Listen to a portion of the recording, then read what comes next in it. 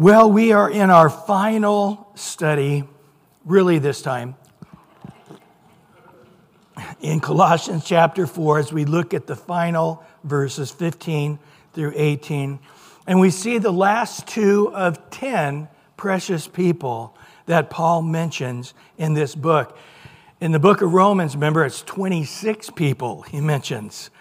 And in the whole New Testament, he mentions about 100 people in totality. Paul really didn't just see the masses. He saw people individually. And as we've been going through this, looking at these individuals, the theme that has come across over and over again is faithfulness. It's required of a steward not to be great, not to be rich, not to be famous, not to be eloquent, not to be a guy who draws the masses, but a man who, whatever ministry is, God's going to ask, have you been faithful in doing that? Predominantly, that's keeping on until the end, your end or the rapture of the church. And God, when he returns, we are going to stand before the judgment seat, not the white throne of judgment, but the bema seat of reward. And at that point, each one's praise will come from God, whether we have been faithful. So we've been asking this question: if we found our name written in the book of the Bible, what would it say about us?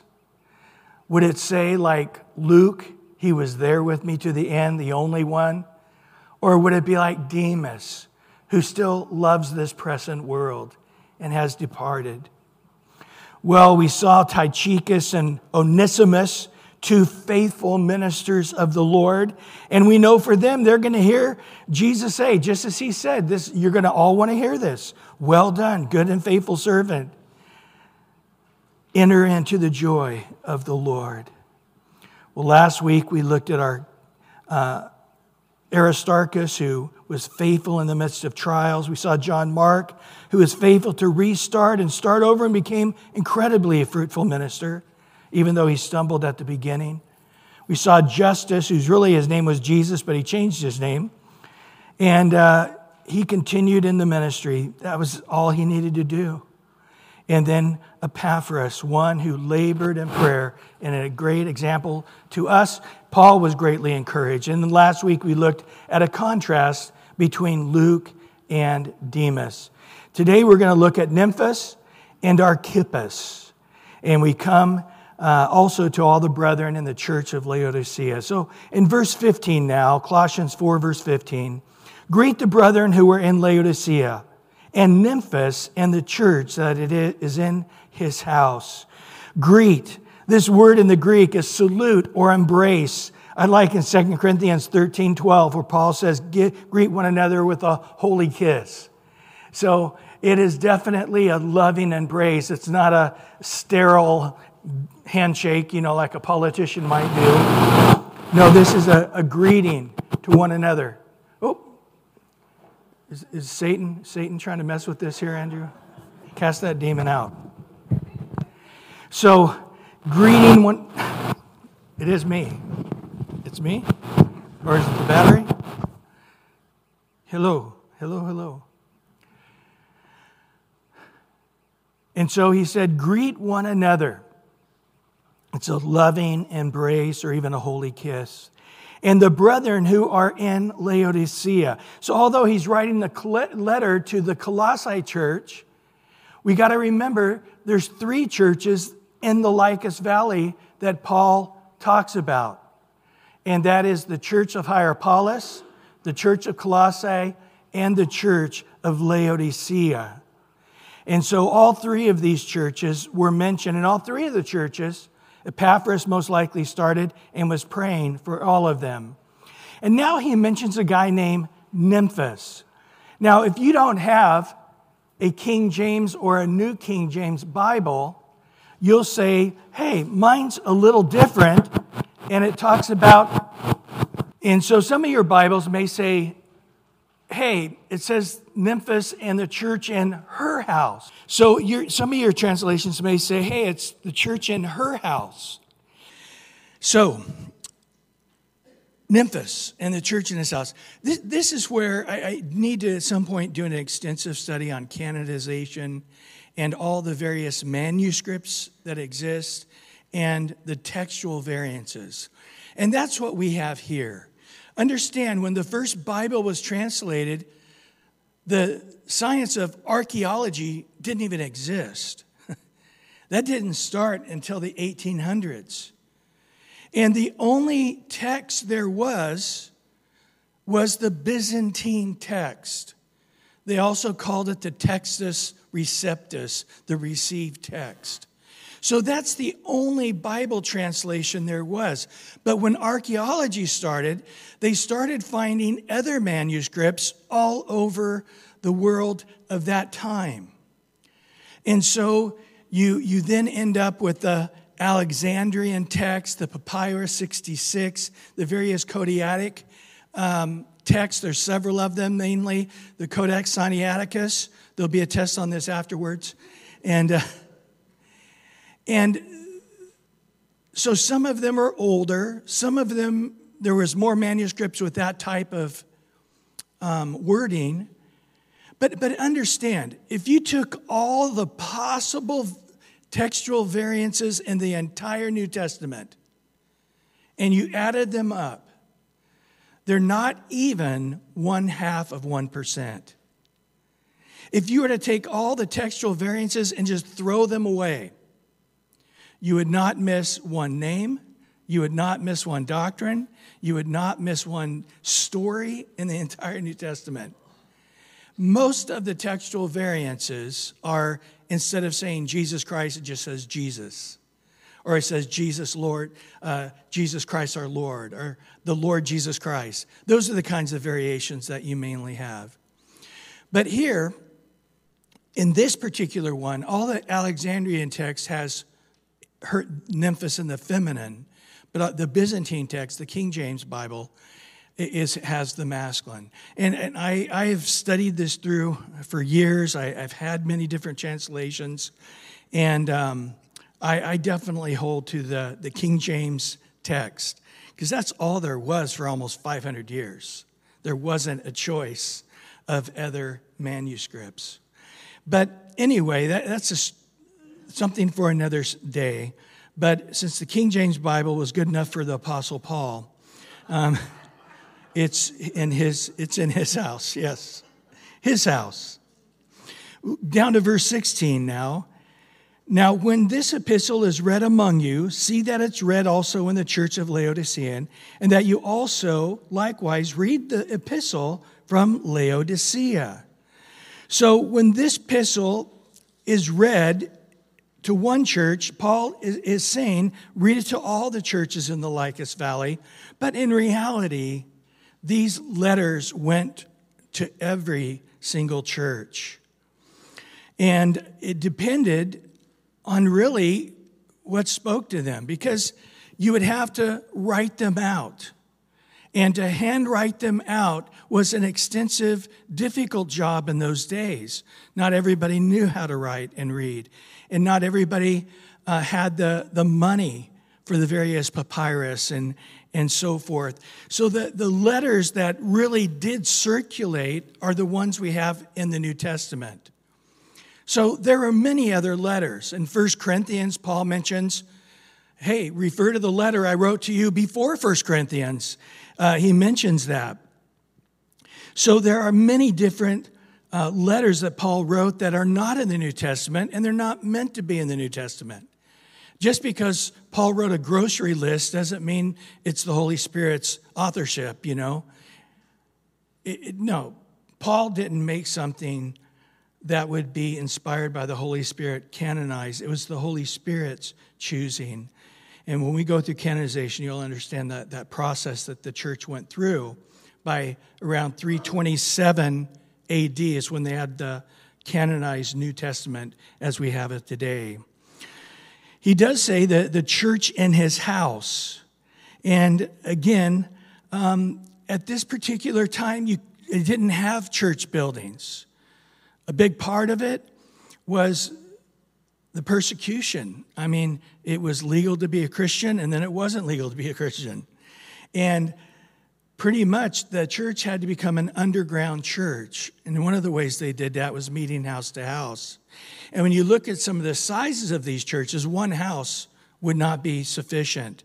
So they had to have many different houses and either a pastor or an elder for each of these various house churches. What did they do? Well, it's interesting. In Acts chapter 2, verse 40-41, he tells us the way Paul wanted it laid out, and the way, not Paul, but the way the apostles laid it out, and it would continue to today. In Acts chapter 2, verse 40-41, and with many other words he testified and exhorted them, saying, be saved from this perverse generation. Then those who gladly received his word were baptized, and that day were about 3,000 souls were added to them. So when Peter preached, 3,000 souls were saved, and then shortly thereafter there was this pattern. In Acts chapter 2, verse 42, they continued steadfastly in the apostles' doctrines and fellowship and in the breaking of bread and prayers. These four things, the apostle doctrine. But of course, in time, the apostles weren't there. They were there in Jerusalem, so the apostles could go to all the various groups and those who had learned under those apostles. But in time, it would have to now be letters that were written or information passed on to their disciples. And as we know, in time, it really turned out that most of the letters that were the most fruitful, that were the ones read in all the churches, was the letters from the Apostle Paul. About half of the New Testament books are from the Apostle Paul. And so notice again, number one, we're steadfastly staying in the apostle doctrine. That tells us there was a lot of other doctrines coming up. And then the word fellowship. This is not eat a donut, drink coffee, and talk about baseball or football or whatever, even though that's wonderful. The word fellowship, we get the word communion. Do you know that's our word, communion? Communing together, fellowshipping together, an intimacy. It's a partnership. So it's really, we're linked. We're all in this together. It's not your Christian walk. It's your Christian walk and my Christian walk and all of our Christian walk, because we're one body. And we sense this when one suffers, all are suffering. When one is doing well, we all rejoice. That's the way the Christian church was meant to be. And I have pastored large churches. I've been a part of large churches that felt very small. And I've been with some large churches and nobody was connected. And I understand when you have a large church, you have a lot of looky-loos every week, you know. And I've been a part of churches that had thousands coming Sunday morning, but it was really only about 200 that were a part of serving and giving and at the prayer meetings and a part of it. And they were linked. And so you really need to make yourself linked. And how do we do that? Again, being honest with one another, praying for one another, confessing our sins to one another, praying for one another, really asking, tell me what God's been speaking to you through the Word. And if they don't have an answer, it's probably because they haven't been in the Word and meditating and fellowshipping with the Lord. So ask them what God spoke to him in the sermon today. But they were intimately involved, communing with one another. And the third thing was they were breaking bread. This is, I think, saying communion. They would have a meal, but they would have communion as well. Okay, everybody 80 years old and above, shut your phones off.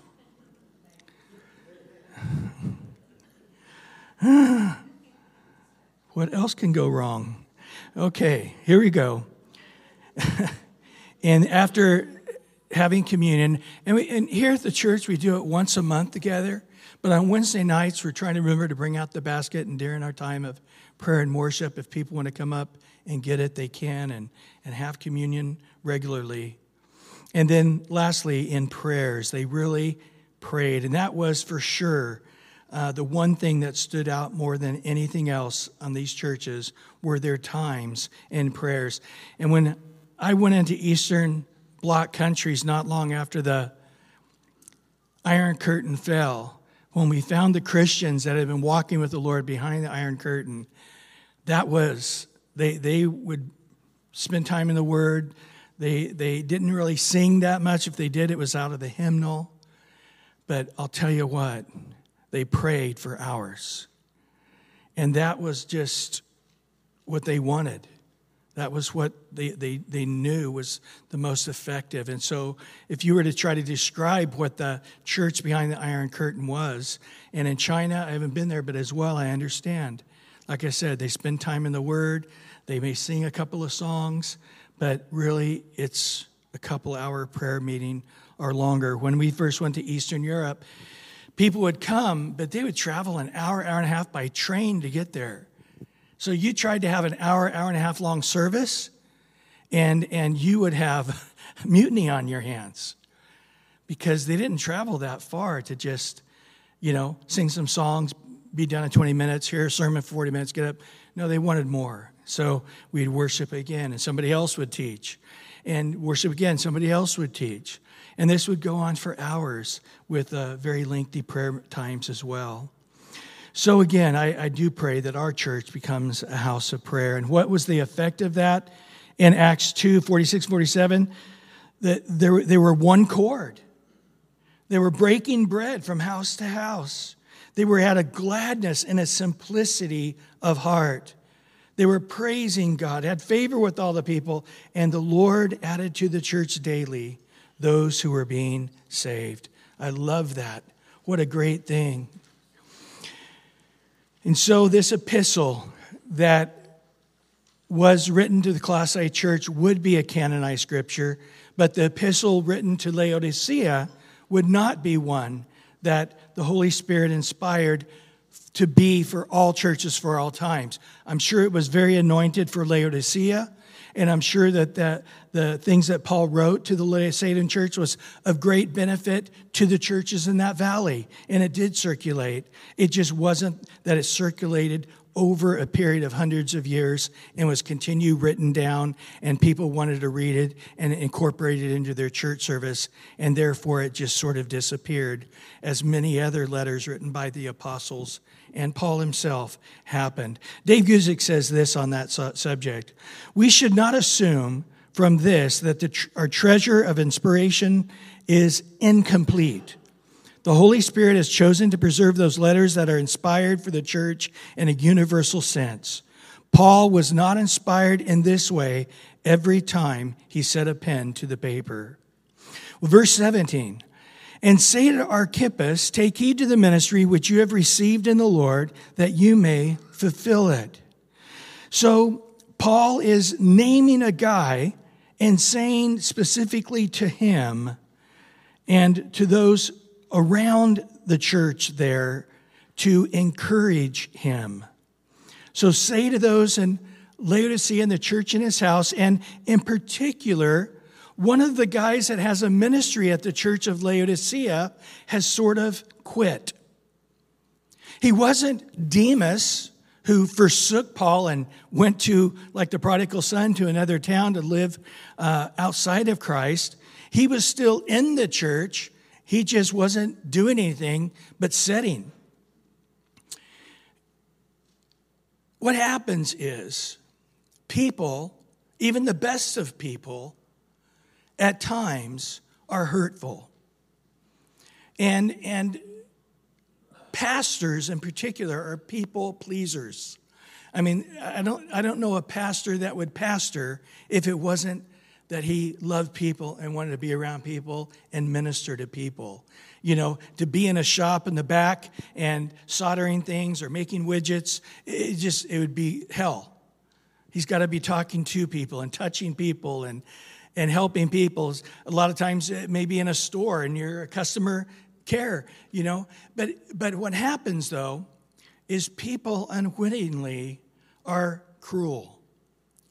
And this is something that you teach the leaders of the church, not just pastors. Try to tell them right up front. You've got to be prepared for this. Not everybody has the same tools. Now, there's some people that were raised by very gracious parents, and they were told how to be gracious, and they were modeled how to be gracious and kind. And then there are people that were born and raised by a pack of wolves, okay? And they're in their 40s and 50s learning what they should have learned at 12. But for some reason, it just didn't reach them. And you'll be surprised, there's always a good group of that, but it only takes one or two to devastate, especially a young pastor. And so I don't know what happened with Archippus, but he just said, I'm done. I don't want to not be a part of the church. I'm still a part of the church. I just don't want to be in leadership position or to teach anymore or to lead worship anymore or to put myself out there anymore to get stabbed again.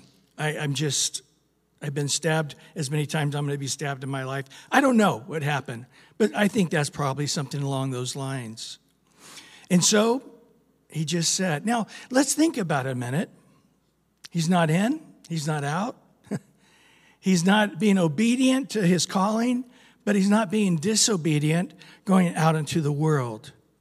He's neither cold nor what? Hot. Interesting. In just a few years, John, the apostle, would write to the Laodicean church, wouldn't he? It was not John, it was Jesus saying, this is what I have against you. You're lukewarm. Isn't that right? And you think that you're wealthy. They were wealthy valley, the Lycus Valley. You think you're wealthy, but you're not. You're poor. You think you see, but you're blind. You think you're clothed with great clothing, but you're naked in my sight. Come to me. I'm knocking at the door. So we need to be careful because I think in America, most of the churches are not as fruitful as they think. But they have a great show. You could take it to Las Vegas. They've got the lights and the glitter and the sound and the band, and everybody looks cool, and everybody's got the thing, and the pastor, he's practiced, he's eloquent, he's walking around, he's got the thing, he's got him on the edge, he's a dynamic speaker, and whoo, okay, did we put on a good show? Everybody leave. Make sure you pay for your tickets on the way out. And they think, man, our church is amazing because there's lots of people and we're really dynamic, and even non-Christians think we're amazing. But yet, I think the COVID really revealed a lot. I think people went to church 3, 4, 5 times a year, and then they couldn't do that during a couple of years of COVID, and they realized, I'm the same. When I didn't, in these last 2 years that I didn't go to church 4 or 5 times, I'm exactly the same. Except I got those weekends off. I didn't have to waste my time going to church. So me and God got it worked out. I don't need to go to church. I don't need to read the Bible every day. I don't need to pray and seek God. He understands that I'm sincerely a sincere guy, and he's a sincere guy, and we get it. And they've created themselves this Christianity, and can they be completely blamed? No. Because the church isn't breaking bread. The church doesn't require fellowship. The church doesn't require that you lead people to Christ and disciple those people that you've led to Christ. It's literally, okay, everybody take off your cover at church. I'm a Christian. But then we put back on our wardrobe when we walk outside. Tell as few people as possible you're Christian. Because one, I don't want them to be watching me when those times I'm not walking as a Christian. I'm not being judged as a Christian. And also, I don't have to be on fire. I don't have to be a person that's really really where I need to be in the Lord. I like the fact that my Christianity is the way it is. But part of the way I keep my Christianity the way it is the fewer people that know I'm a Christian, the better. It works best for me to be seen as just a regular non-Christian guy. I get along with my neighbors, people at work, my family better when I'm under the radar. Well, how does the church, which I believe is the last days church, become a Laodicea? I think right here. I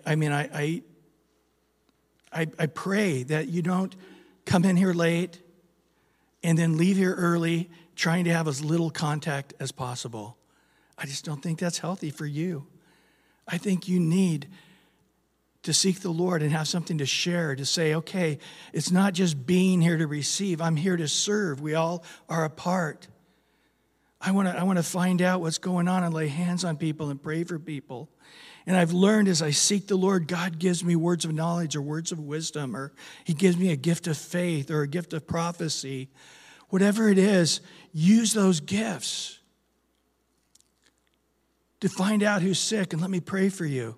You're like, man, you're the 10th person that's prayed for my healing today. That's great, isn't it? What's really going on? Man, I haven't been in the Word this week. I wanted to pray. I wanted to seek. I just didn't. We got busy, and I put God on the shelf. And so I could live my earth stuff, and it's not fruitful that way. Because once I do it 1 week, I can do it 2, 3, 4 weeks. And then I'm not where I want to be spiritually, close to the Lord in his love, in his power, in the Spirit. And so again, if you would, Archippus is sort of a warning sign of where the whole church is headed. So right now, do you need encouragement? You know what? If you need encouragement today, this is it. I just gave you some encouragement.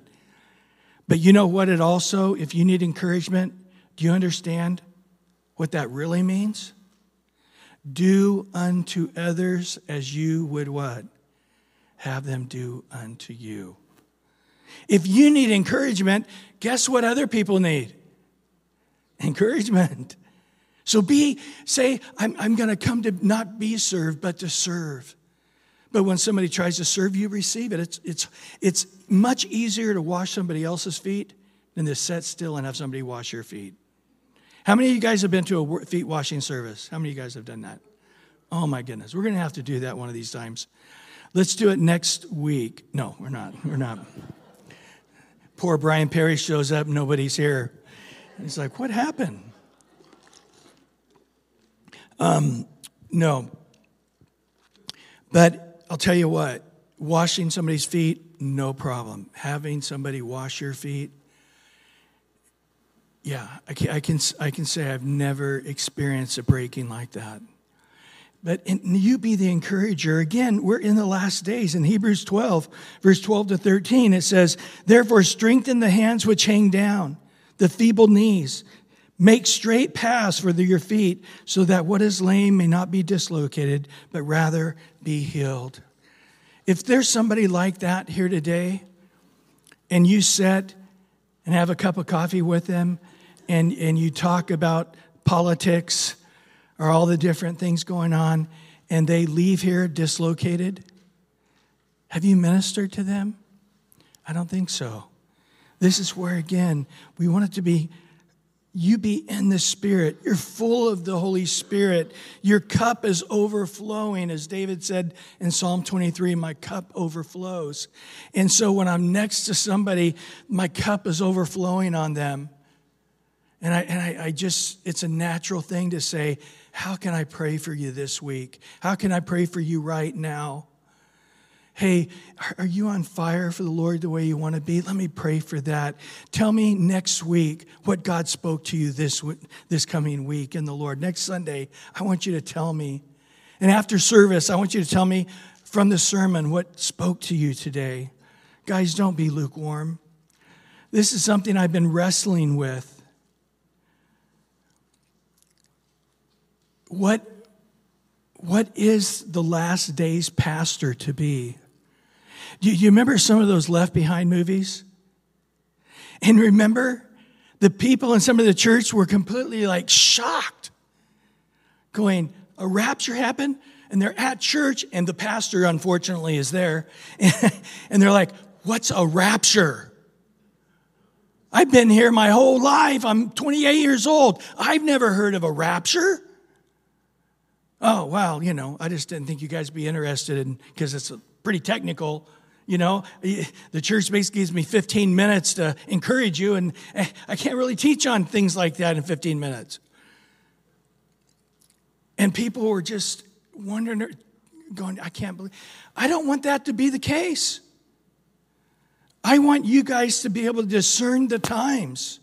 The sons of Issachar discern the times, and everybody looked to them to lead the people. So right after Easter, we're going to have at least a couple of weeks, maybe more, of looking at scriptures on the last days. But we need to be a last days church. That's a church really with the expectation that this may be my last day to share the Lord. Caprina's dad, 65, he died. Every year at their New Year's service, I say there's somebody here that won't make it to the next year. Preaching that several years back, one of them was my 21-year-old son. So again, the idea of living like I have 10 years to do 10 years of ministry may not be the case. The case is we need to realize these last days. And I, as a last days pastor, need to constantly mention this. And you know what I think the last days church is? Archippus. I think he's a picture of the last days church. Neither hot nor cold. I'll pray as long as it's very short, not very painful. I'll go to church as long as you don't preach very long. I'll come early if I won't come early. Forget that. Not going to happen. If I get there 10 minutes late, I only have to sing for 10 minutes instead of 20. And I want to sit close to the door so I can get the heck out of here right afterwards, all you people over there. That's why you're not sitting over here.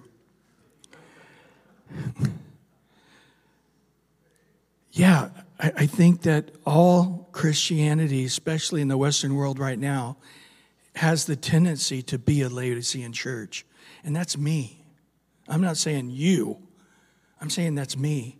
We're all being corralled and led by the world, the spirit of this world, which is, don't be on fire, it'll cost you. Don't be a light to the world. Don't share the Lord where people don't want to hear it, because then they're going to hate you.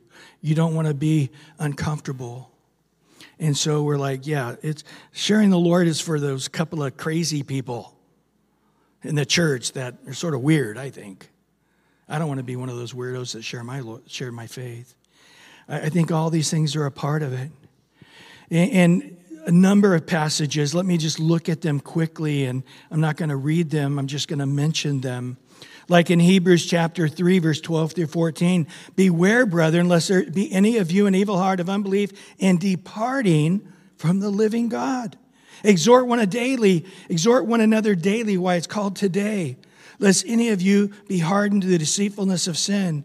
We've been partakers of Christ if we hold the beginning of our confidence steadfast to the end. In Hebrews 10:24, I say it almost weekly, consider one another to stir up love and good works. And that word consider is literally to irritate. Irritate one another. So much more as you see the day approaching, encourage one another to not forsake the gathering of the brethren, as is the manner of some. There are some that are monthly Christians. There are some that are quarterly Christians. There are some that are just special occasion, Christmas and Easter and stuff like that. And it's just not a pattern. That's a wise pattern to have, period. But especially in the last days, because the doctrines of demons. Look at 1 Timothy 4:1. The Spirit expressly says, this word, he's jumping up and down and screaming, that in the latter days, some will depart from the faith, giving heed to these deceiving spirits. Instruct the brethren in these things, Paul says, This is a faithful saying worthy of all acceptance. These things command and teach. And of course in 2 Timothy 3, but know this, in the last days perilous times will come, because that age people are going to be lovers of themselves. So whatever loves me, whatever benefits me, whatever is comfortable and exciting to me, that's what I'll do. And going to church takes effort. Reading the Bible takes effort. Praying takes the effort. Sharing our faith or taking time to disciple somebody every week for the next 6 months, that's not something that I can do in my schedule. That's not something I'm comfortable with. That's not something, and I know they were in perilous times. And we love money. And he gives this long list of things. And then he ends it by saying, lovers of pleasure rather than lovers of God. Having a form of godliness, they still consider themselves godly. And they consider themselves being completely faithful to Jesus and Christianity, even though they only go to church 4 times a year. But they deny its power or its reality. They always are learning, but never able to come to the truth. These things, they resist the truth. They progress no further. I have a bunch of stats that I almost brought today, but I know how much you guys don't like an hour and 15-minute sermon, so I left them at home. But you would be amazed how many people who claim to be Christian, one, that number has plummeted, especially in the last few years, who will even claim to be a Christian. But out of that number that claims to be a Christian, almost all of them, guys, believe the church is wrong on the issue of homosexuality and now transgendered. That God made them homosexuals and you're telling them they're sinners. You're absolutely horrible. I don't believe the Bible says that. If it does say that, I don't accept that part of the Bible. That's the majority of people in the Western culture. And so now the churches, and you might have been reading about it with the Episcopal Church, the United Methodist Church, they're all having church splits right now. I know the church Cheryl and I raised in, they're having a 3-way split on this issue, the Nazarene church we grew up in, because the younger people are coming in going, if you keep being unwilling to marry homosexuals in the church, we're out of here. If you don't accept my homosexual friends, as Christians, because they say they're Christians, then we're out of here. If you don't believe that transgendered is something that God has made also, then we're out of here.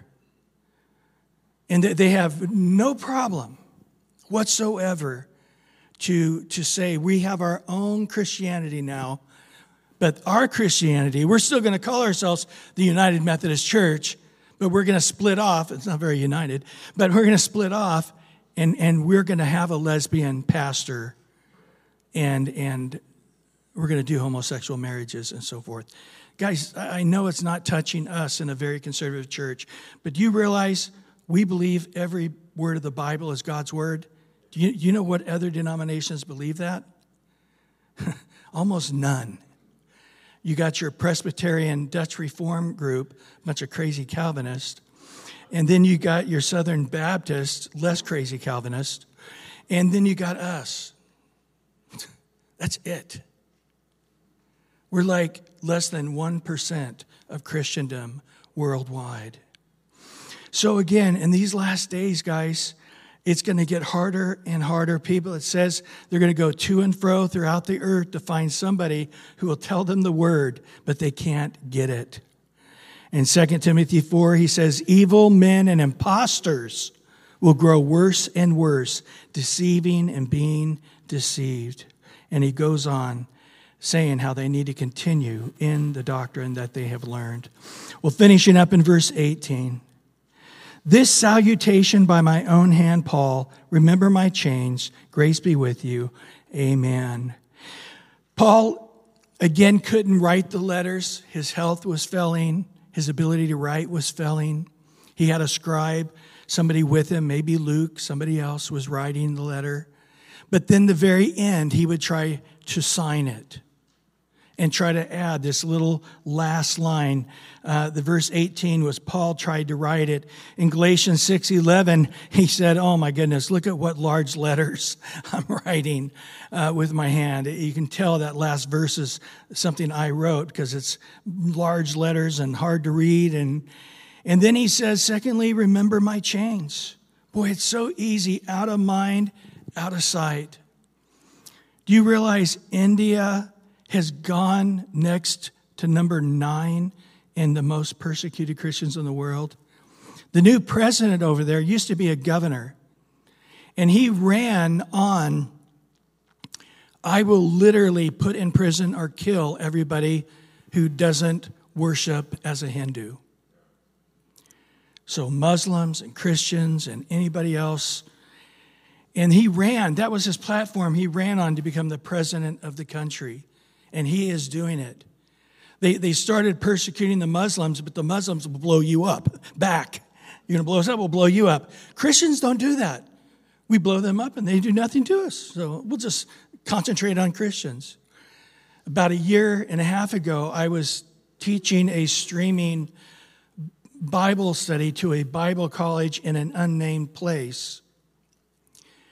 And the whole classroom was packed in there. They all looked like terrorists. They loved the Lord, but just the way they were dressed, the way they looked. And as I was preaching, there was a knock at the door. And then there was some scuffling, and I heard something. And all of a sudden, they clicked me off. And I was warned that might happen. And I found out about a week later that a number of the leaders of that Bible college were arrested, and that they had been in jail. I never heard when they got out, but also all of the students there were taken to their parents, one by one, by the secret police. These were secret police. And their parents were scolded them, and were to keep them under wraps, and they were fined. But now it's far, far worse in India. Okay, just to give you an idea, India is number 9, the most persecuted church, or persecuted country of Christians. Guess what's in front of that? Iran. Close. I don't know where North Korea is on that, but Iran. So try to be a Christian openly in Iran and see how long you last. Well, that's what it's like in India. So Paul says, guys, remember my chains. Remember in Timothy was wanting to distance himself from Paul. And he told Timothy in 2 Timothy 1:8, do not be ashamed of my chains or me as a prisoner. Share with me in the sufferings. And later in Hebrews 13:3, remember the prisoners as if chained with them, those who are mistreated. So these people that are suffering on the planet Earth right now for having stood for Christ, got baptized, preached Christ, he's saying don't forget about them. But when you pray for them, in your mind, visualize you're right next to them in prison, chained to them, and pray, interceding on behalf. And then, tiny 4 little words, grace be with you. So if you've been tracking, the letter opened with grace, and now it's ending with grace. As it begins, so it ends. Grace is the whole deal. We can only go forward safely in Christian life if grace is with us. If grace isn't with us, it's a different Christianity, right? Because all religions put this big, giant strain and stress on everybody saying, reach God. You need to get on your knees and crawl 2 miles to the basilica to seek God, and maybe you'll please him with your bloody knees and walking uphill on the gravel. That'll please him. You need to go to church because you're trying to earn favor with God and earn salvation. All worlds in the religion, it's put on you to try to reach God. Christianity is the only religion where God is seeking you out. And God is coming to you. And your faith is not in you trying to please God and reach God and be accepted by God and do some good works to go to heaven. Christianity is having faith in the goodness of God. That's it. To believe that God loves me. This is love, not about me loving God. That's not what Christianity is about. Christianity is first understanding how much God loves us, and then there's an automatic response of love to God out of grace. But it's got to be from that grace. Grace is the name of our gospel. Paul says in Acts 20:24, we have the gospel of grace. It's the first step into salvation. By grace, you have been saved through faith. It's not of yourself. It's not of your works. It is a gift of God. Remember the two thieves on the cross? Both of them were mocking Jesus on the Via Dolorosa, on the way to the Golgotha. On the cross, they're both mocking him, if you look at all three Gospels. But then one of them realized, man, listen to this guy. John, take care of mother. Father, forgive them. They know not what they do. And he says, Jesus, Lord, when you come into your kingdom, not if, but in the future, remember me. And what did Jesus say? Today, you'll be with me in paradise. Because salvation is a gift of God. Salvation is not of yourself. It's not of works. So even though this man was tied to a cross and would never live to do one good work, it's not how salvation comes. Salvation's a gift.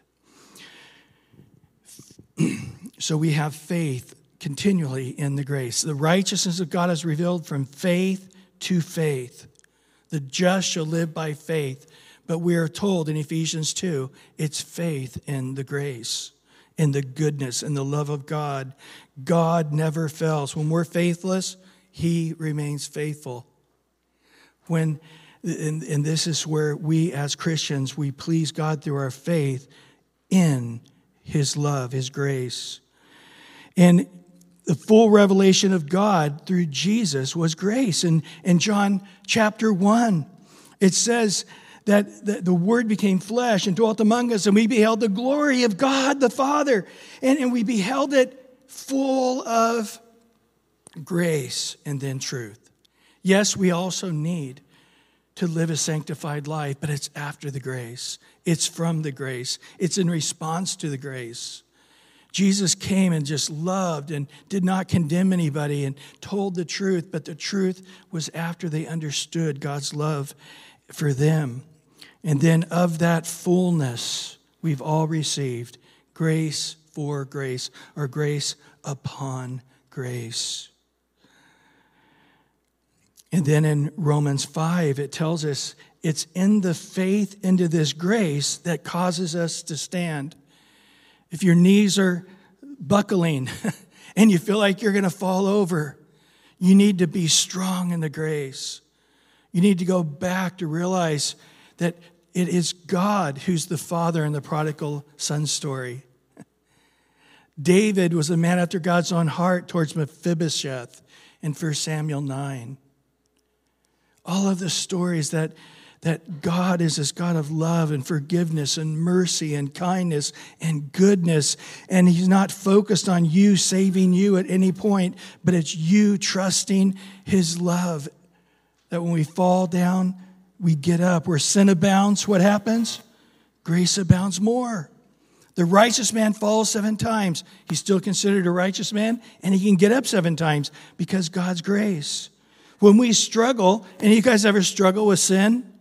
I quit. I quit about 20 years ago. No, we struggle with sin every day, don't we? And in Ephesians 4, it says, understand you always have a sympathetic high priest. No condemnation. And that high priest just says, yeah, I know. The sinful body, the sinful world you inherited from Adam and Eve, it is hard. It is harsh. Therefore, let us come humbly and shy and bashful into the throne of grace. Is that what it says? No. Have faith. If I'm a lemon, God, you picked it. Make some lemonade. Satan's condemning us. Satan's like, you're so worthless. You're not saved. God doesn't make Christians that look like you. Blah, blah, blah, blah. He's condemning. But we come back and we come into that, to the God of grace, at the throne of grace, to obtain all the grace and mercy we need. Isn't that awesome? We come to the God of grace, and then we come and bow before his throne of grace, and then he gives us all the grace upon grace and mercy we need. 1 Peter 1:13 says, gird up the loins of your mind, be sober, rest your hope fully upon the grace that is to be brought to you at the revelation of Jesus Christ. So as much as we know about grace now, it's nothing compared to when we see Jesus face to face. So fully rest your hope on the grace. The final verse of the Bible, Jesus says this in Revelation 22:21, the grace of our Lord Jesus Christ be with you all. Amen. Amen means so be it, Lord. Yes, Lord, exactly like that. So what do we learn in these last few verses? Let's be faithful members of the body of Christ. Take heed to the ministry of God's given you. In 1 Corinthians 12:7, but the manifestation of the Spirit was given to each one for the profit of all. In 1 Corinthians 12:11, but one and the same Spirit works all things, distributing to each one individually as he wills. So if you're a born-again believer, God's Spirit lives in you. He also has to each one of us a manifestation of the Spirit or a ministry that God's uniquely given you. And I say to you, Archippus, take heed to that ministry, that you fulfill it. Secondly, let us be faithful to think about each other and to be ready to reach out and encourage one another, exhort one another daily. Why? It's called today. So you get that moving of the Spirit to send an email or make a phone call or send a text. You know what you need to do? Do it. Don't say, oh man, I almost called you Monday. Oh, I almost sent you a text Monday. I wish I had now. No. Do it while it's called today. Send that verse that so spoke to your heart this morning. Send it out in a group text. Number 3, let us look like the New Testament church and not some American culture church that isn't what the Lord had in mind. He wants us to continue steadfastly in the apostles' doctrine, fellowship, koinonia, communion, in the breaking of bread, and in prayers. Well, Lord, we just come and lay this all before your feet today. We know there was some spanking going on, and there was some comforting going on right after the spanking. But Lord, in these last days, what does it look like for a pastor who sees the signs of the time? The days are as Noah, where man's heart is evil continually and violence fills the earth. So we're seeing that throughout the planet now. Wars and rumors of wars and famines and pestilence and fathers betraying children and children betraying fathers. And we see this where it's an epidemic of kids cutting off their parents and vice versa, and siblings cutting each other off. You said the last days love would grow cold, and we're seeing it. What's that mean for us as being last days Christians? And what does it mean for me as a last days pastor? Lord, I just ask that you would stir us all up this morning, provoke us all, irritate us all to love and good works, that those who have been faithful would be more faithful still. Those who have been choosing God and the church and ministry on their own terms would stop it and start obeying you. That no matter how it cuts into their time or their life or their comfort zone, that they would realize that one of the warnings of the last days was, if you've been connected to the church, stop being disconnected to the church. Because the doctrines of demons are going to be overwhelming. The pressure to be a Christian is to be a lukewarm Christian at best. Lord, awaken us out of our sleep. The night is far spent. The day is at hand. Let us wake up and put on the full armor of God. And just heal us now with your word today. Let it be a healing balm in Jesus' name. And everybody said, amen, amen.